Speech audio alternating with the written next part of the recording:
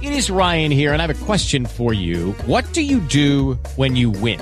Like, are you a fist pumper, a woo-hooer, a hand clapper, a high fiver? I kind of like the high five, but if you want to hone in on those winning moves, check out Chumba Casino. At ChumbaCasino.com, choose from hundreds of social casino-style games for your chance to redeem serious cash prizes. There are new game releases weekly, plus free daily bonuses. So don't wait. Start having the most fun ever at ChumbaCasino.com. No purchase necessary. VGW Group. Void where prohibited by law. See terms and conditions. 18+.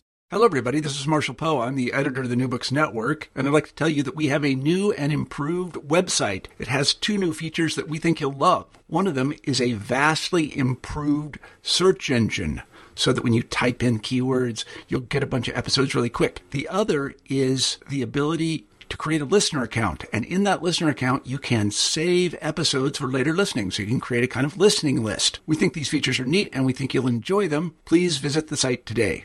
来嘛，不要输了，等你的，不要输了，等你的，来嘛，来嘛，来，不要输了，等你的，好起来。 Welcome to New Books in Southeast Asian Studies on iTunes and via the web. I'm Nick Cheeseman, a research fellow at the Australian National University's College of Asia and the Pacific. Today I have the pleasure of speaking with Dan Slater, an associate professor at the Department of Political Science, University of Chicago, on his 2010 book, Ordering Power, Contentious Politics and Authoritarian Leviathans in Southeast Asia, published by Cambridge University Press. Although Ordering Power has been in print for a number of years, I couldn't pass up the opportunity to talk with its author. Few books on Southeast Asia cover so much ground, geographically, historically, and theoretically.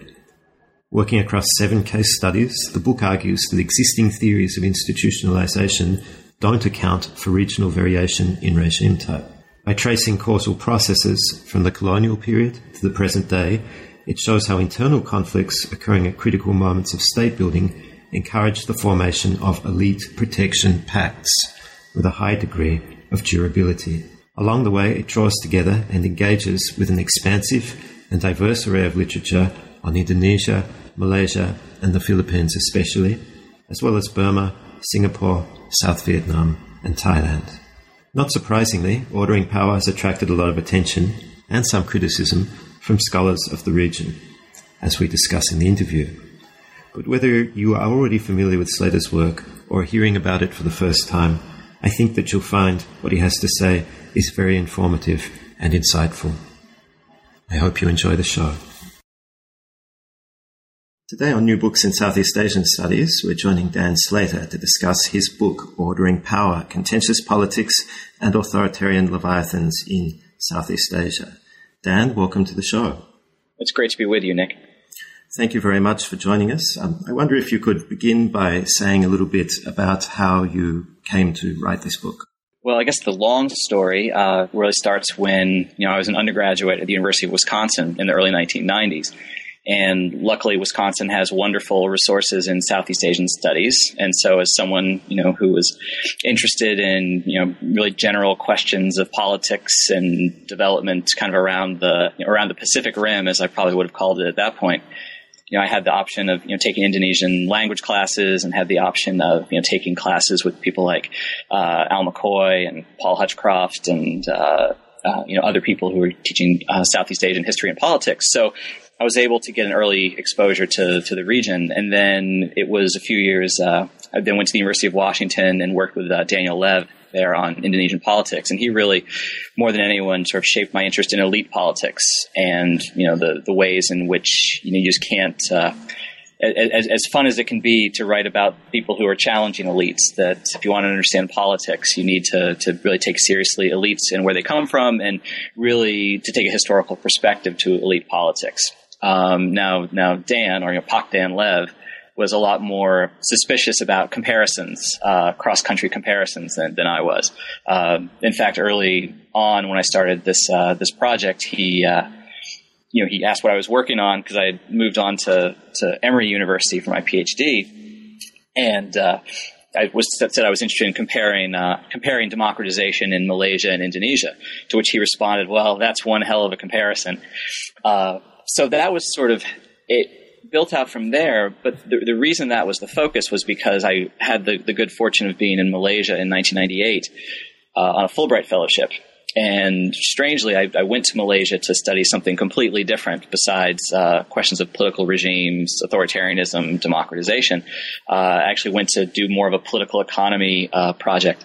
But the financial crisis hit, and the phenomena I was interested in terms of Malaysia's investments in the world and this kind of rapid growth economy, and Malaysia trying to become sort of punch above its weight in the world, had sort of fallen by the wayside. And so what happened, and so the research project sort of vanished upon my arrival. And what happened instead was, as anyone who knows about Malaysia in 1998, I arrived in February, and I was there through November. So the last 3 months I was there were really in the heart of the political crisis, which was sparked by the dismissal of Anwar Ibrahim. And so it was really at that moment, and sort of witnessing that at close range in Kuala Lumpur at that point in time. And this was all, of course, right in the wake of, viewing from just, a few hundred miles away what had happened in Jakarta with the toppling of Suharto. And frankly, there was just a really basic puzzle to me in the wake of those events, which was that I had sort of been trained to believe that Indonesia was this brutal military regime which would never accept democratization. And Malaysia was this, it was a pseudo-democracy, or it was a quasi-democracy, or it was a soft authoritarian regime. And, or in Harold Crouch's wonderful phrase, a repressive responsive regime. So this is a regime that could use repression, but it would always respond as well. It would, so when there were protests or when there were concerns, they would actually seek to respond. And so based on my prior expectations, what happened in Malaysia with a real crackdown on protest, and what happened in Indonesia with the protests actually succeeding and toppling Suharto were just really the opposite of what I would have been led to believe. And so that was the puzzle for me. I wanted to understand that better. And when I left Malaysia and started a PhD program in 1999, the motivation was very much to solve that puzzle. And so it started from that, so then the question is, how does one do that? And my initial intuition was that it had something to do with state power. And partly that came from just witnessing on the ground what the police presence looked like on the ground in Kuala Lumpur during the first months of Reformasi. It came from having a sense of what social control looked like, and the time I'd spent in both countries really led me to believe that there was just a tighter level of control that the state apparatus had in Malaysia than in Indonesia. And that was not strictly a function of who was in power. That was not a Suharto versus Mahathir difference. That was a Leviathan versus Leviathan comparison.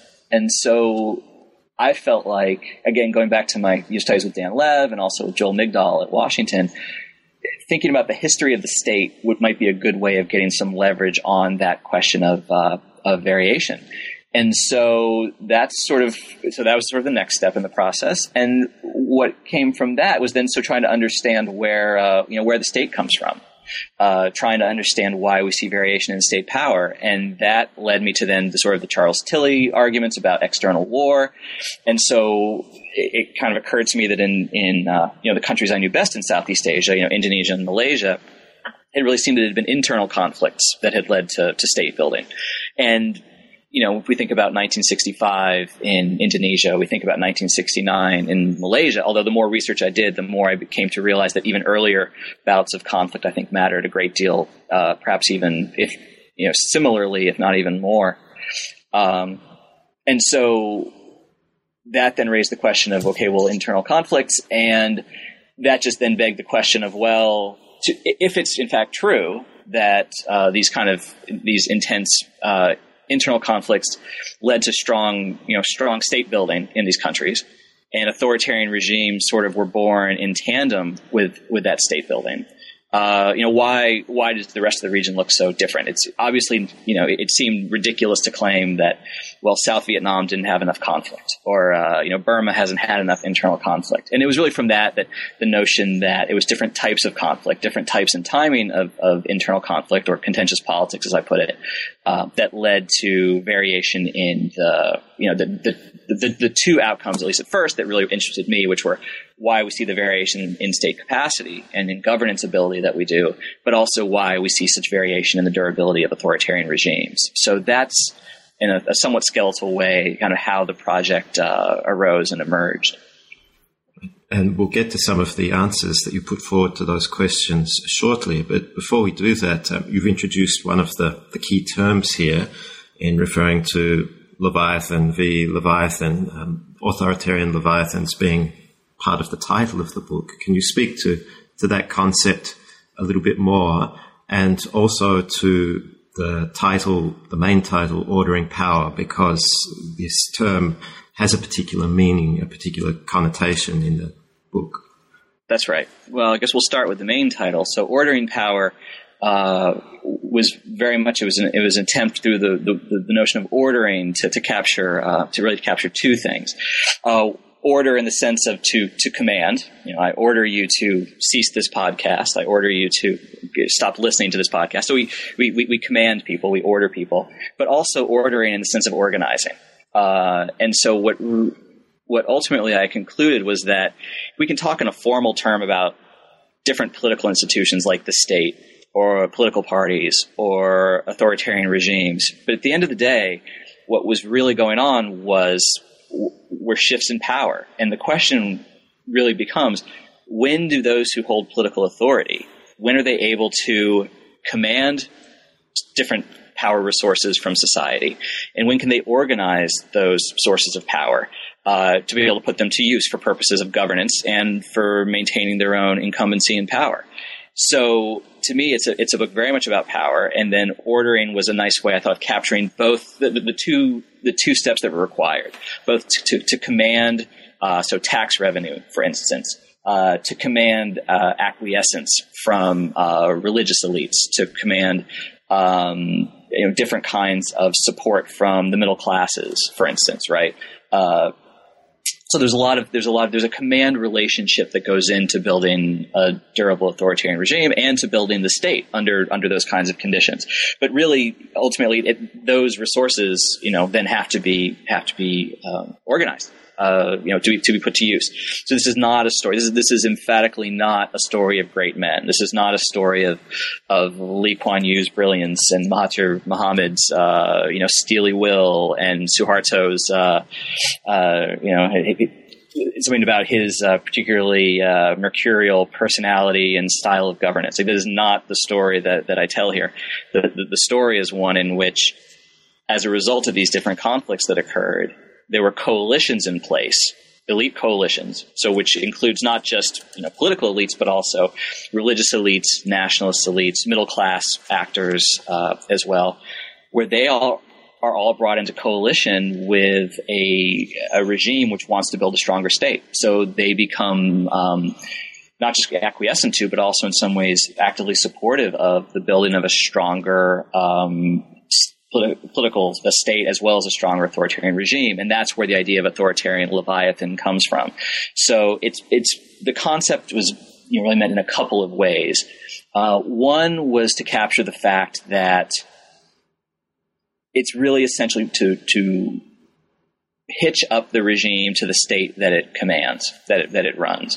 That the regime is not just a group of individuals who have so much influence over certain people and certain issue areas. There is a state apparatus which endures and which different regimes come to power to seize control of. And so what was enduring in Malaysia or in Singapore was very much an authoritarian Leviathan. It was, an authoritarian regime which was wedded to the state in a certain way that it could draw upon that state, particularly the financial resources of the state, the well-organized and compliant coercive apparatus of the state.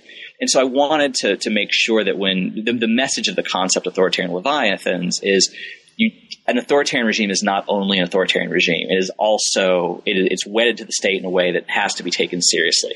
And when it's married to a state apparatus that is much weaker, you're going to have a regime that is not able to accomplish the same kinds of things.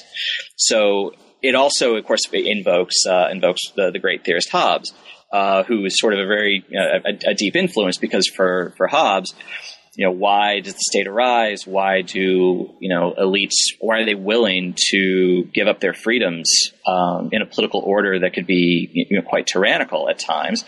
And the answer is for purposes of self-protection. right? So the argument then is not to treat that as universal, but to treat that as a question of comparative politics, as a matter of variation. That variation in the felt need for and the urgency and imperative of self-protection and collective protection among these elites could lead then to variation in what Hobbes thought was sort of kind of this universal, this state, this Leviathan, which is for him was always legitimate because we'd be lost without it. Essentially, that's his argument. That as I found in places like the Philippines and in Thailand, people didn't feel they would be lost without these authoritarian Leviathans, and that's a big part of the reason why they mobilized and felt like they would actually be safer without authoritarianism than they were with it, which is sort of the opposite, I think, of the calculation that was happening in Indonesia for a long time. I think many people in Malaysia and Singapore still hold to, but I think an importantly declining percentage of the population still holds to that view.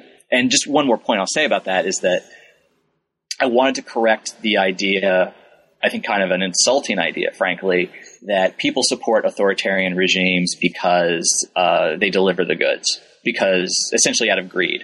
As long as I'm getting my daily bread, and as long as I'm, as long as the regime is providing me with material benefits, of course I support the regime. But the problem is, of course, there are all kinds of places where economies can be strong, but people do mobilize against authoritarian regimes. And so to me, it in some ways helps recuperate populations in these countries to say, there are actual historical reasons why people have come to support these regimes. And this isn't about foolishness, and this isn't about people being duped by, greedy officials who can trick them, as much as they wish. These were the regimes we see in especially Singapore and Malaysia and then the New Order were in ways they were, brutal, horrific, excessively, gratuitously violent apparatuses in many times, especially in Indonesia. But it doesn't mean that people didn't support them for no reason, or that they did so out of greed or expectation that they would benefit materially. And so, again, to go back to Hobbes and the idea of authoritarian Leviathan is to say that it's for purposes of protection. And I think all of us can recognize the idea of being willing to accept certain controls, certain government interventions when personal protection is on the line. And so in that way, I wanted to de-exoticize, if you will, Southeast Asia. Think about for all its particularities, what's universal? In what ways do these regimes capture something that is actually universal to the human political condition, with all their variation, right? So it's the variations on that theme, but I wanted to find that common theme in which to explore these variations within Southeast Asia. Now, you've emphasized self-protection as a key feature of how elite coalitions form and coalesce. Can you speak to the notion of protection pacts? That's also an important part of the argument that you make, as distinct from provision pacts, and to also include one more element in the discussion, who or what constitutes an elite? Right. So the argument I make is really, I have a very expansive view of who counts as an elite in ordering power. And so, as I mentioned, I do include middle class groups in it. I do certainly economic elites, certainly the political ruling elites, and then also what I call communal elites, or those who have the most religious or religious authority, or who have the strongest claim to the mantle of nationalist legitimacy in a polity, which varies, which varies greatly in places like Burma and Indonesia, where obviously the military sort of stakes this claim, to a place like the Philippines, where the church obviously plays a very important role, and then these become the big actors in democratic mobilization. And so when that's sort of the end point, right? How do these regimes fall? And at least in this book, my view was regimes fall because of mobilization. Just you getting hundreds of thousands of people together who can, basically make the country ungovernable unless a regime gives way. And so the argument I make is that's only really possible where, so first of all, that requires a cross-class coalition, right? You don't have hundreds of thousands of people in the street unless the middle classes are part of that equation. So what makes the middle classes so available, if you will, to those kinds of democratic protests? What makes them not entirely wedded to, dependent upon, feeling that they can't do without an incumbent authoritarian regime? And so that's where, the argument protection pact comes in. And so it's only where these groups have really a historical experience with contentious politics, with threats, particularly from below, threats from, leftist groups demanding redistribution, and especially where those leftist, because this is the Cold War, right? So these leftist demands, especially where they intertwined with communal tensions, ethnic tensions, religious tensions, that's what really, those kinds of conflicts are what brings all these different types of elites, right? I mean, incredibly heterogeneous sets of people. It's that kind of conflict that can bring them together into a protection pact. And what that really means is that the powers that they have, whether it be, remunerative power, so the money they have for tax payments, for campaign finance for authoritarian ruling parties, even the paying of dues to authoritarian ruling parties. Those kinds of resources can be, again, ordered. They can be extracted, from these elites when they, again, feel like, and, their experience before the rise of that authoritarian system was one of instability, was one of insecurity. And it's really about that variation. I really believe people's historical lived experience is just so vital to their political attitudes, behaviors, what have you. I don't think that, there's no political man that is uniform in any way at all. And I think that the experience of those kinds of conflicts, makes one in society and also within the political elite more willing to give up maybe their first best preferred options. Paying low taxes if you're wealthy, jumping to the top of the party hierarchy if you're a party cadre, to rise to the highest ranks within the military if you're a colonel. These are all things that, when there is a shared sense that the current form of the state and regime are essential to keep society from coming apart, and if that view is in fact widely shared, and there's some kind of objective historical basis for that claim, then you're more likely to have this kind of, again, protection pact underpinning the regime.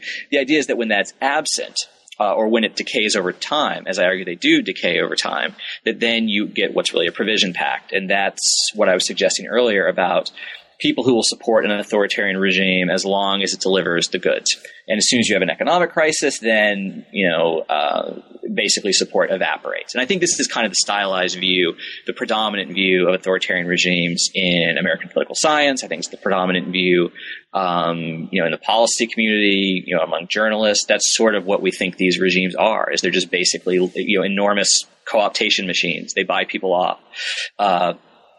And that does happen, but those are provision pacts, and an authoritarian regime built on a provision pact, such as the Marcos regime from the very get-go, the Sarit regime in Thailand, just to take two prime examples, and really the Suharto regime by the time it collapsed. I mean, these were regimes that really had nothing left except for delivering the goods, and then when you do get an economic crisis in a place like Indonesia, then there really was nothing left. Whereas in Malaysia, very similar economic crisis in many ways, at least at the outset of it. It ended up not being as bad for reasons that have to do with things that I emphasized, different kinds of state capacity. But even when the economy was, in a tailspin in Malaysia, the ruling party, UMNO, the ruling coalition, the Barisan Nasional, the National Front, they had something else. They had something other than the goods. They also had this history of, and really, I think, a credible historical claim. I think it's broadly viewed as a plausible, credible claim to have bridled and handled, very serious, very real urban conflicts, leftist conflicts, and ethnic conflicts in the past. And so that gives another kind of another basis for a narrative of legitimacy, which by the time the Suharto regime fell, and certainly the Marcos regime, they simply didn't have that anymore. And so if you want to understand the durability of authoritarian regimes and why it varies, you have to look historically. You can't just take a snapshot toward the end and say, well, is the economy strong? Is the economy weak? You have to go back and say, was this regime built as a protection pact in the first place or a provision pact? And those have very different implications down the road. Now, you track the movement you track variation over 7 cases. And right. Among those 7 cases, there are 3 that you concentrate on to discuss the historical causal processes. You've mentioned already Malaysia, Philippines, and Indonesia. I wonder if we can go into that aspect of the book a little bit more, maybe talk us through one or another of those cases, the pre-war nation building, then into the Second World War. You emphasize that period very much in terms of mobilization and counter-mobilization, violence in the post-colonies, and coming forward to the present day. Right. Well, where to begin, right? So the reason, there's, as you say, there are 7 cases discussed in the book, all in Southeast Asia, but I focus on 3. And the reason I focus on 3, one reason is that Malaysia and Indonesia they're just the countries I know best, and they're the countries that I was most comfortable, discussing. So there's that kind of personal side to it. But the analytical rationale was that all those 3 cases were instances of what I see as 3 different trajectories. Okay. And the idea is that we have, there's been a lot written in political science, sociology, history about revolutionary regimes and social revolutions, political revolutions. And so, places like China, places like Vietnam, they've had, these revolutions. And people argue that these revolutions build especially strong, durable authoritarian regimes. And there's, I think there is something to that argument. But what I felt people weren't theorizing were counter-revolutions. And so what about regimes that arise in response? So when the revolutions lose, and when the revolutions are defeated, what's left? Like, what kind of regime gets built by those who can defeat revolutions? Or, if not full-blown revolution, at least serious mobilization. And that could be leftist mobilization in most cases, but it can also be regional and separatist mobilization. And that then points toward these 3 trajectories. So what I argue is that the 3 counter-revolutionary trajectories, there's one of domination, there's one of fragmentation, and then there's one of militarization. And so the domination trajectory, Malaysia and Singapore are the clearest cases of that. And those arose, in response to particular types of contentious politics at particular, historical moments. So before the building of an authoritarian Leviathan, which are these, as I've described them, these regimes and states that are intertwined, but also the idea is these are regimes that at least purport to being permanent. These aren't caretaker regimes that are just trying to stabilize things for a couple of years while things can be sorted out and democracy can be returned.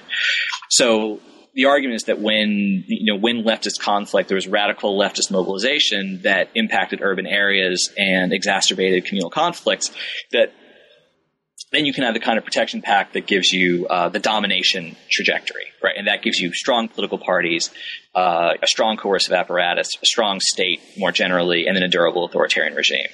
The fragmentation trajectory then is really when you don't have those kinds of conflict, where conflict was more temporary, it was maybe more rural, so more distant from urban elites at least, or where there's not a sense of it exacerbating communal, ethnic, religious tensions. And in that case, I argue that elites remain fragmented. And that's kind of a key point, is I begin the book with the assumption that in ordinary times, elites are fragmented. Elites are not cohesive. They're going to be divided along all kinds of factional lines.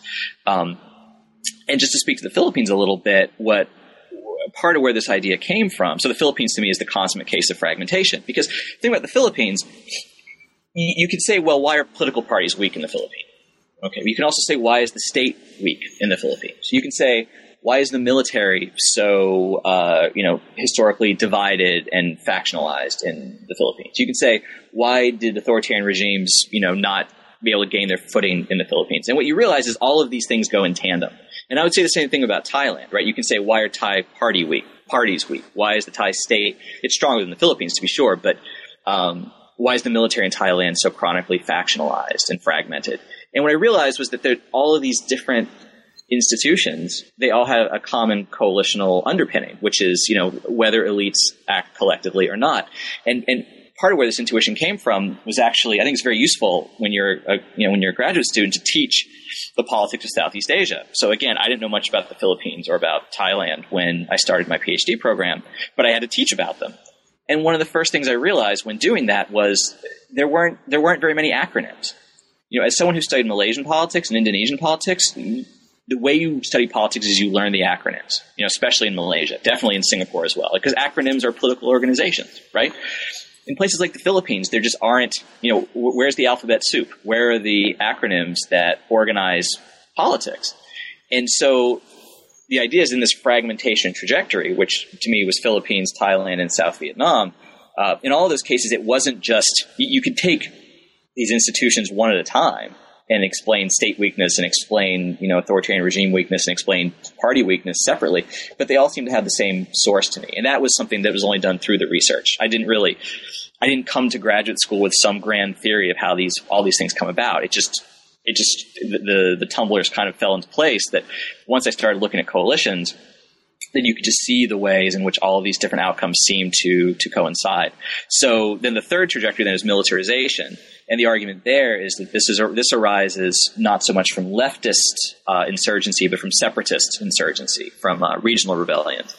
And the logic there is that when rebellions take place far from the nation's capital, where the political elite resides, and when their goal is really to separate from the polity, rather than making demands to either trying to overthrow the polity or to impose like much steeper taxation, for instance, on the wealthy, it's just a lower concern. So separatist rebellion, regional rebellion is just a less immediate operational concern to political elites than to military officers who actually have to fight these wars. So my argument was that regional rebellions, the logic of it is that regional rebellions are kind of a perfect occasion for military and civilian elites to become divided, and for the military to think of civilian elites as unhelpful and as selling out the nation and letting them die without proper support and what have you. And really, that's where Indonesia and Burma come in. And what was interesting for me was, as someone who knew very little about Burma when I started the project, but knew a fair amount about Indonesia, Burma really helped me understand Indonesia better, because at some level, one could say, well, Indonesia and Malaysia are comparable. That was kind of my starting point, right? Well, 1965, the new order is born in Indonesia amid all this violence. 1969, the National Front authoritarian regime in Malaysia is born among this kind of violence. So they both could look like domination trajectories in a certain way. But the key is that in Indonesia, and it didn't really strike me until I put it next to Burma and thought about it in comparison with Burma, was that before you had 1965, you had 1945, you had 1955, 57, you had regional rebellions, and the military had moved to a central role in Indonesian political life before you had a protection pact, which really arose in 1965, 1966, and that was not the case in Malaysia. So in Indonesia, over time, you get different kinds of. So really, Indonesia, you get both the regional rebellions earlier on, especially in the 1950s. And then you get the leftist uprising, if you will, in the 1960s. And then what you get, that historical sequence makes an enormous difference. Because what it meant was that when the Protection Pact arose, and when religious elites and nationalist elites and economic elites and the middle classes all sort of gathered under the umbrella of this authoritarian, this right-wing, counter-revolutionary authoritarian regime, which has built a much stronger state, when they all, when they all came together, the military was the first among equals, very much unlike in Malaysia. And down the road, the differences between military and civilian elites in Indonesia mattered in a way that in Malaysia it really doesn't, because the military in Malaysia is an utterly inert political actor. It's a non-factor in Malaysian politics, because the party is where the power where the power is. And so ultimately the idea was that, take these three trajectories, take one case from each, so I could try to do at least a little bit of historical justice to it, because it's only a book and, I didn't have my whole life to finish it. So it was a way to make it manageable, but hopefully capture the overall variation, the overall divergence in a way that then you could then read the next four cases, Singapore, South Vietnam, Thailand, and Burma, through the lens of these trajectories and through the three cases I'd done in some more depth. So that was the strategy for laying out, what at the end of the day is it's a long historical study. I mean, long for American political scientists anyway. I mean, it does start before World War II and does go up to the contemporary period. 7 countries, and it's really looking at, depending on how you count, 3 or 4 political outcomes. So how is that manageable in a book? Well, one way is to focus in on a smaller handful of cases and try to just be very disciplined in speaking to your topic and not pretend to be writing a thoroughgoing history of, my book is not a thoroughgoing Indonesian political history or Malaysian political history, and it certainly isn't, it's the furthest thing from, the main book you should read if you want to read about Thailand or the Philippines or Burma or South Vietnam. I hope it sheds light on those cases, but it's certainly not thorough, and I couldn't possibly imagine or pretend to be. You've done a great job of talking us through these trajectories and also offering some excellent advice to would-be authors on the side. One aspect of the work that I'd be interested to hear a little bit more about that perhaps you haven't emphasized is how the type and timing of contentious politics is a key determinant of the outcomes that you've been describing. Can you speak a little bit more to that aspect of the work, and that perhaps also will emphasize why the contentious politics literature was so important and useful for you? Right. So the part of what I was trying to do is, so contentious politics is this concept. Some people have said it's a little bit trendy, or maybe it wasn't the best concept to have used, that I should have just said social conflict or mass mobilization or those kinds of things. But this is a term that mostly sociologists as well as political scientists have been using. So Charles Tilly, Douglas McAdam, Sidney Tarrow kind of sort of launched this research agenda on contentious politics, and their point was, well, revolutions, social movements, protests, riots, they're not the same thing, but they're the same family of thing, if you will, and this idea of contentious politics. But what I'd realized was that, contentious politics is basically always an outcome of interest. People want to explain why are there riots? Why was there civil war? Why did protests break out? Why was there a revolution? And what struck me is people seem very uninterested and unfocused on the question of what contentious politics causes. Because again, if we think that elites are very largely driven by, motivated by different kinds of threats that they face and trying to manage those threats, then it seems like contentious politics was a pretty good place to look and think about something that could help shape authoritarian regimes and the state itself in very different ways. So again, when I kind of the seed of the project was just sort of thinking about things I'd read in historical sociology and saying it was giving me a language for why 1965 meant so much in Indonesia and why 1969 meant so much in Malaysia. Like I wanted a way to say that wasn't only dependent upon the proper names involved. Like what were those cases of? And that's kind of what comparative politics, I think, it tries to do, is take cases very, very seriously, but also think about what the cases are cases of. And so contentious politics seemed like a pretty good way to start. And the more I thought through the other cases and looked at the kinds of conflict are immensely different and diverse across the region. That's sort of my point.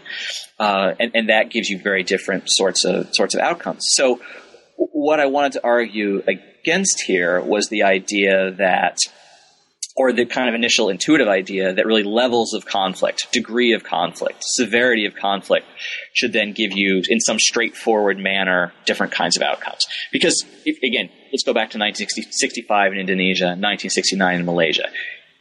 In terms of severity, these are not even in the same, they're really not even in the same family. I mean, one is practically genocidal.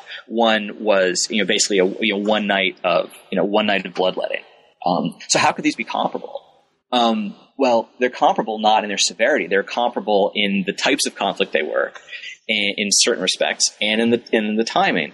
And the idea in terms of the type, again, so that what 1969, May 13th, 1969 in Kuala Lumpur, and 1965, October and then on in Indonesia, is that both these were conflicts where elites in urban areas did not feel safe. They were conflicts that triggered much deeper and more seemingly unsolvable problems of ethnic difference.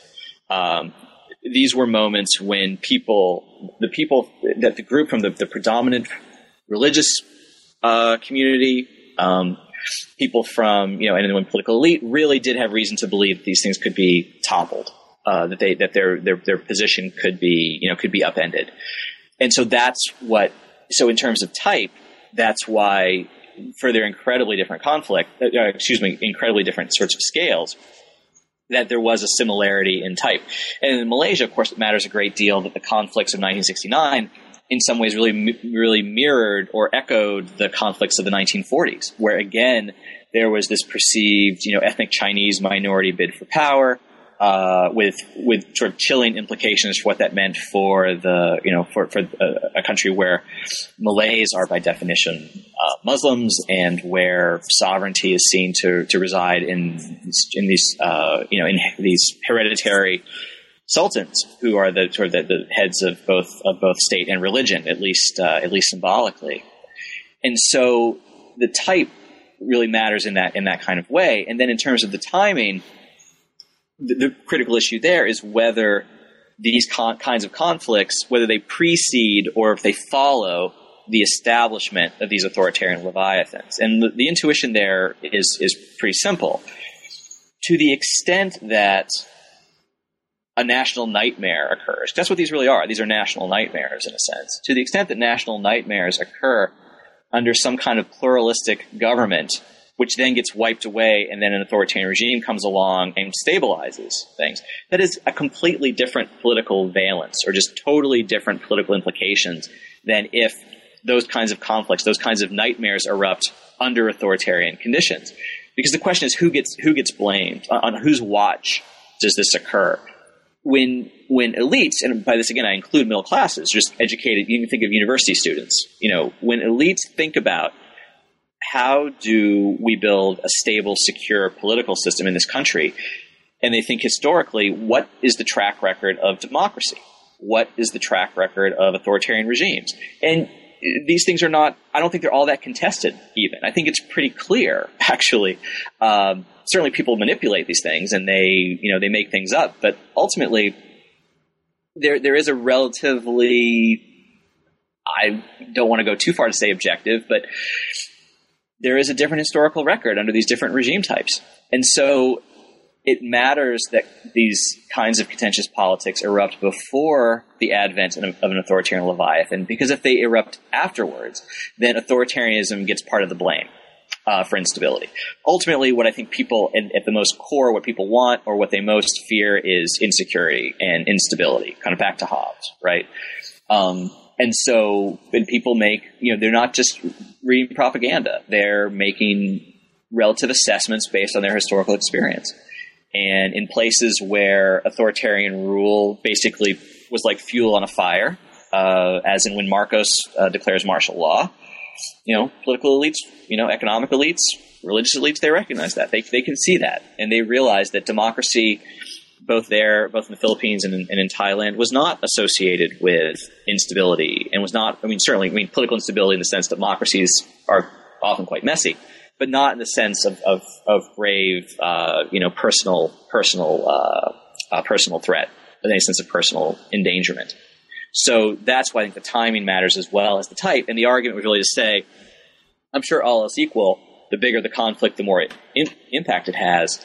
But this is why in a place like South Vietnam, for instance, or like Burma, in no way in the world is it my argument that, well, there just wasn't enough conflict, and that would be completely insane. But that's actually kind of what the literature said when I started this project, which is that well, if you want to understand why there are weak states in Africa, in Asia, in the Middle East, it's because of an absence or a lack of war, and war builds the state.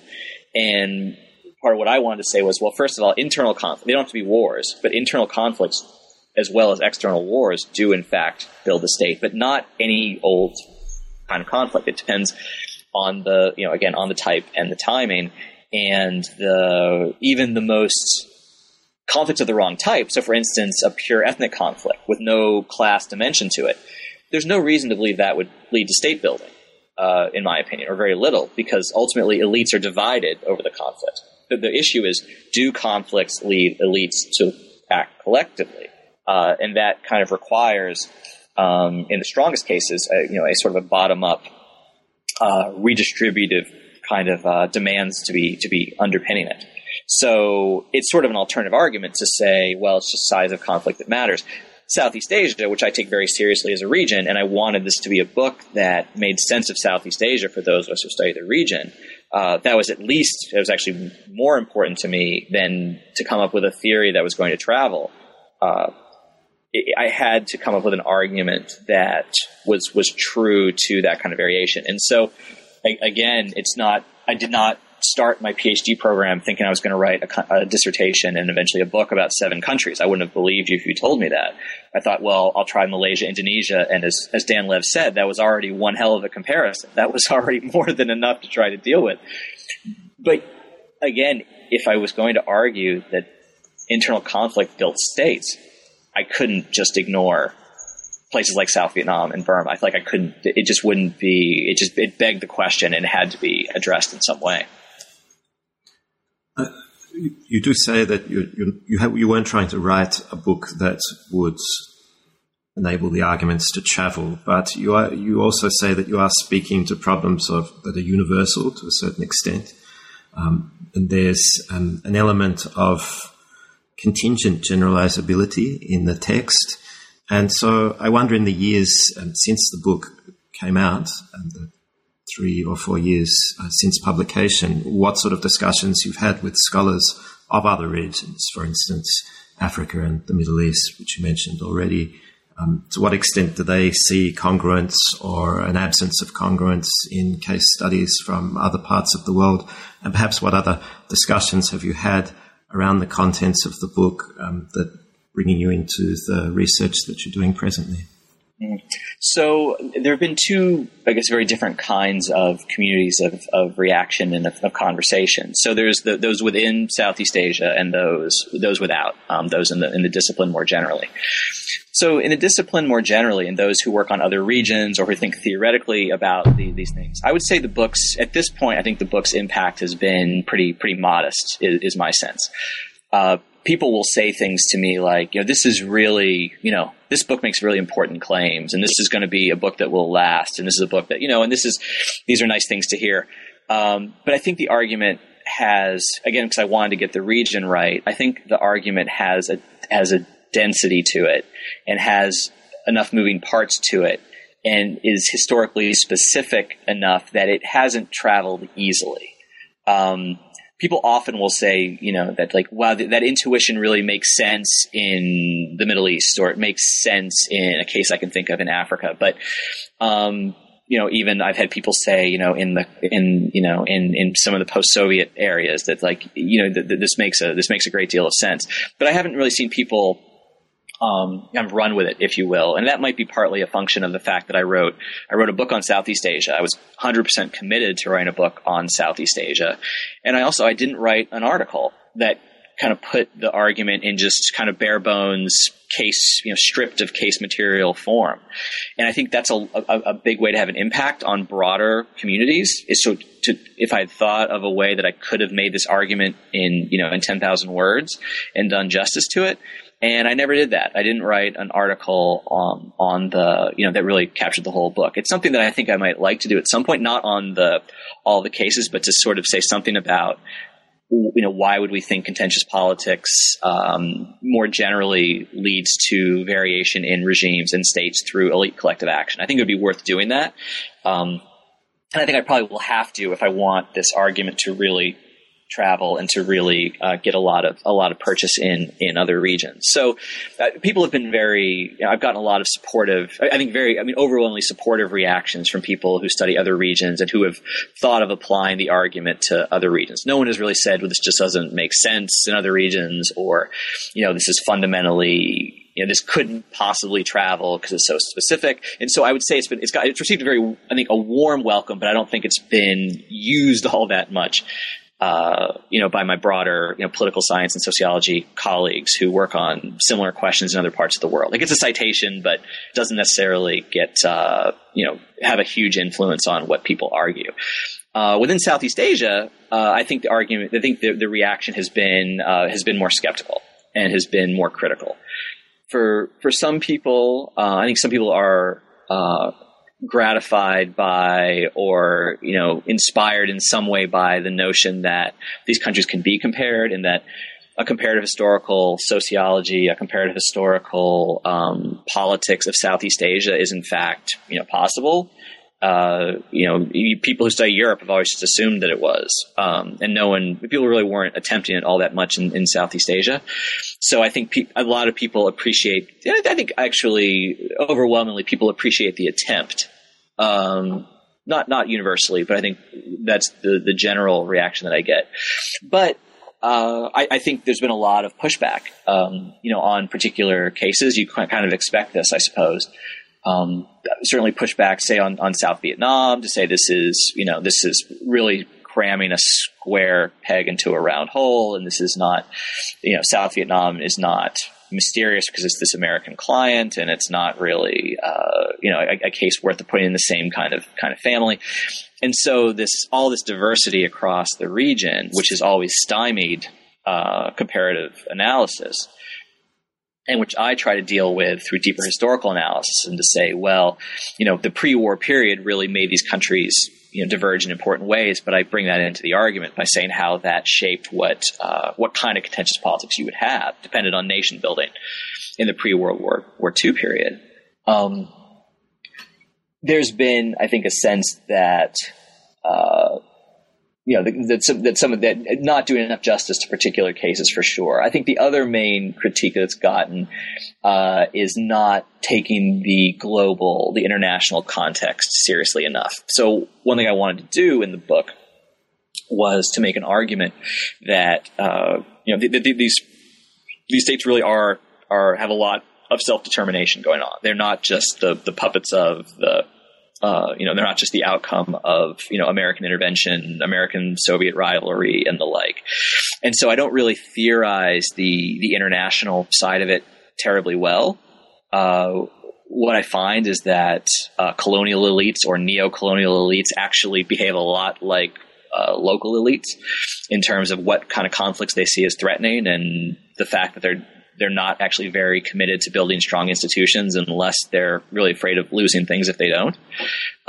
So they're present. So the interesting thing about the international side is the United States is all over this book.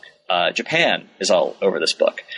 Great Britain is all over this book. But they're not really anywhere theoretically. And so if you look in the index, you'll know how much attention I pay to it, but it's not systematic in the way that it possibly could be. And hopefully someone could pick up the baton and try to do something that takes the international side, treats it a little more systematically than I do here. So I think those are some of the reactions I've gotten from within the Southeast Asianist community. And so, and I think also, I guess one other thing I would say is that I think there are some pretty straightforward intuitions in the book, which I actually think a more general readership and the policy community would find potentially, of interest and of some potential value. But the book is written; it is a very, of course, academic book, and so I don't know if I would call it a regret. The book was obviously published in University Press. The book was for, academic professional purposes. But I do think a little bit of a lighter touch could have, given it a better reaction in certain ways, a better, wider reception. And so those are things that I think, there were, at best, I would say there were trade-offs. At worst, I would say, I have at least some regrets that I didn't do a better job at making it more accessible to a wider readership than I did. And in terms of the substance of the arguments in the book, where has your own thinking gone in the interim? And perhaps you can bring us up to date in terms of what you're working on right now. Well, the interesting thing is that it took a couple of years for my thinking to settle on this. I've written a fair amount about party politics in Indonesia and power sharing, and my assumption has always been the second book I would write would be on that. And a very much more drilling down into Indonesia and really doing a single case study and asking the question of how political opposition is has been struggling to emerge in a new democracy.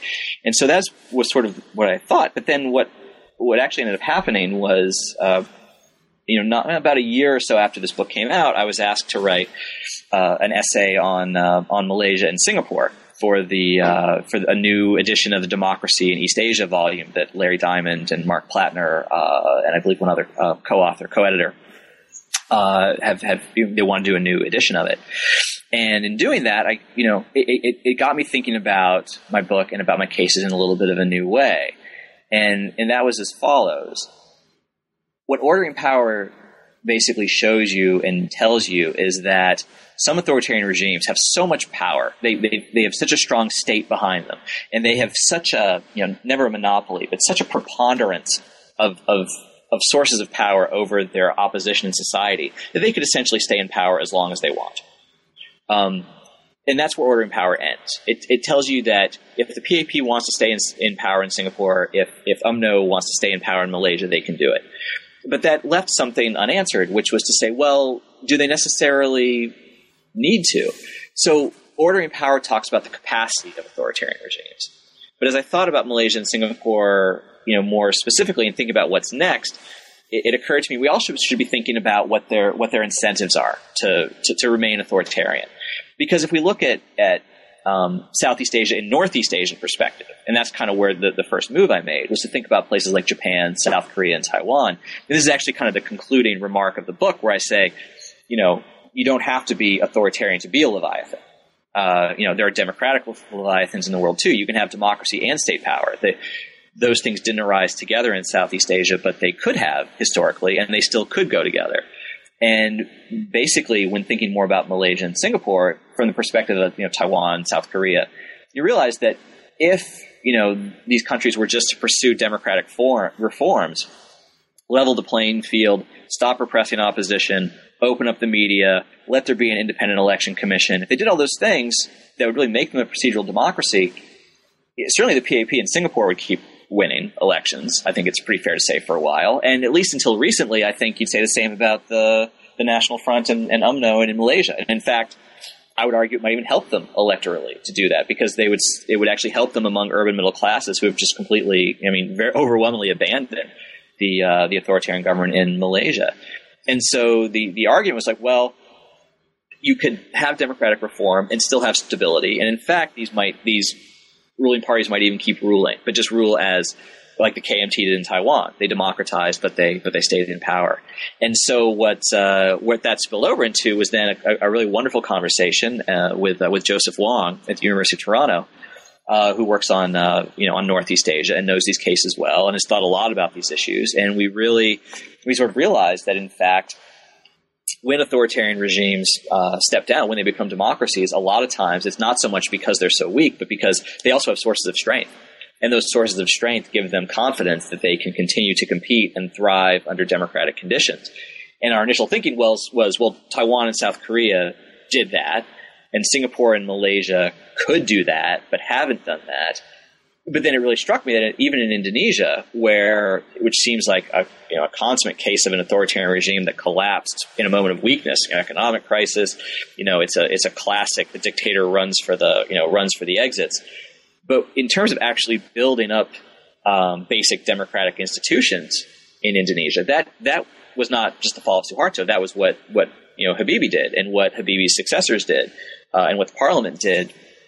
Under when Megawati, when both Abdurrahman Wahid and Megawati Sukarno Putri were in charge, and you realize that a part of what made that possible, in fact, was Golkar, and the fact that Suharto was not gone; he was out of power, but Golkar was not out of power, And so even in a case like Indonesia, which seems like the classic case of a democracy through collapse, even there's a way in which the strengths of this authoritarian ruling party, its territorial reach, its cross-class support, meant that people within Golkar could be relatively confident that if elections were held, they would do relatively well. I think that was part of Habibie's calculation, was that having free, fair elections did not mean handing over power. It meant we compete for power differently and try to stay in power in a different way. And what this has sort of grown into is again, this is a small idea about a couple of cases, which then you end up thinking about across the region. And so what Joseph Wong and I are doing, we've published one article on this theme in the journal Perspectives on Politics, and we're going to work on we have a book contract now on a book which is tentatively entitled Democracy Through Strength. And the idea is that throughout Northeast, Southeast Asia, that contrary to political science expectations that democracy is about the complete collapse through weakness of an authoritarian regime, that actually the strength side of the coin is a big part of the story as well. And that particularly in Asia, but I think again, particularly in Asia, but there's something a little bit more general going on, we need to understand the ways in which an authoritarian regime's strength, especially the strength of their ruling party, gives it the capacity then to compete under democratic conditions. And so and here's the paradox, even while a strong party and a strong state in an authoritarian context gives a regime the capacity to hold on to power interminably, it also can ironically, paradoxically, give them the incentive to try to compete under democracy, because they actually can compete under democracy. And so that's the paradox which I'm sort of exploring in the next book, but it really does grow out of Ordering Power in a kind of, it wasn't in an immediate way, but in a kind of organic way. When I go back and reread the conclusion in the last couple of paragraphs, you can kind of see Ordering Power setting the stage for that next project, even though in 2010, when I finished the book, that project was nowhere in sight. Dan Slater, thank you very much for speaking to us today about your book, Ordering Power, Contentious Politics and Authoritarian Leviathans in Southeast Asia. Well, it's been a pleasure and a privilege. Thanks for still being interested even after 4 years. Well, I'm really hoping that we'll have the opportunity to get you back on to speak about the new book once it is out, and really looking forward to that as well. And I'd also like to thank everyone for listening. I'm Nick Cheeseman, and I look forward to having you online for the next interview with another author of a new book in Southeast Asian studies.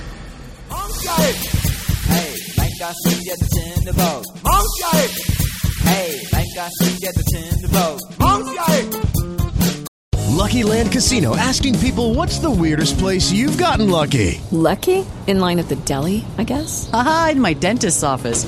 More than once, actually. Do I have to say? Yes, you do. In the car before my kids' PTA meeting. Really? Yes. Excuse me, what's the weirdest place you've gotten lucky? I never win and tell. Well, there you have it. You can get lucky anywhere, playing at LuckyLandSlots.com. Play for free right now. Are you feeling lucky? No purchase necessary. Void where prohibited by law. 18+. Terms and conditions apply. See website for details.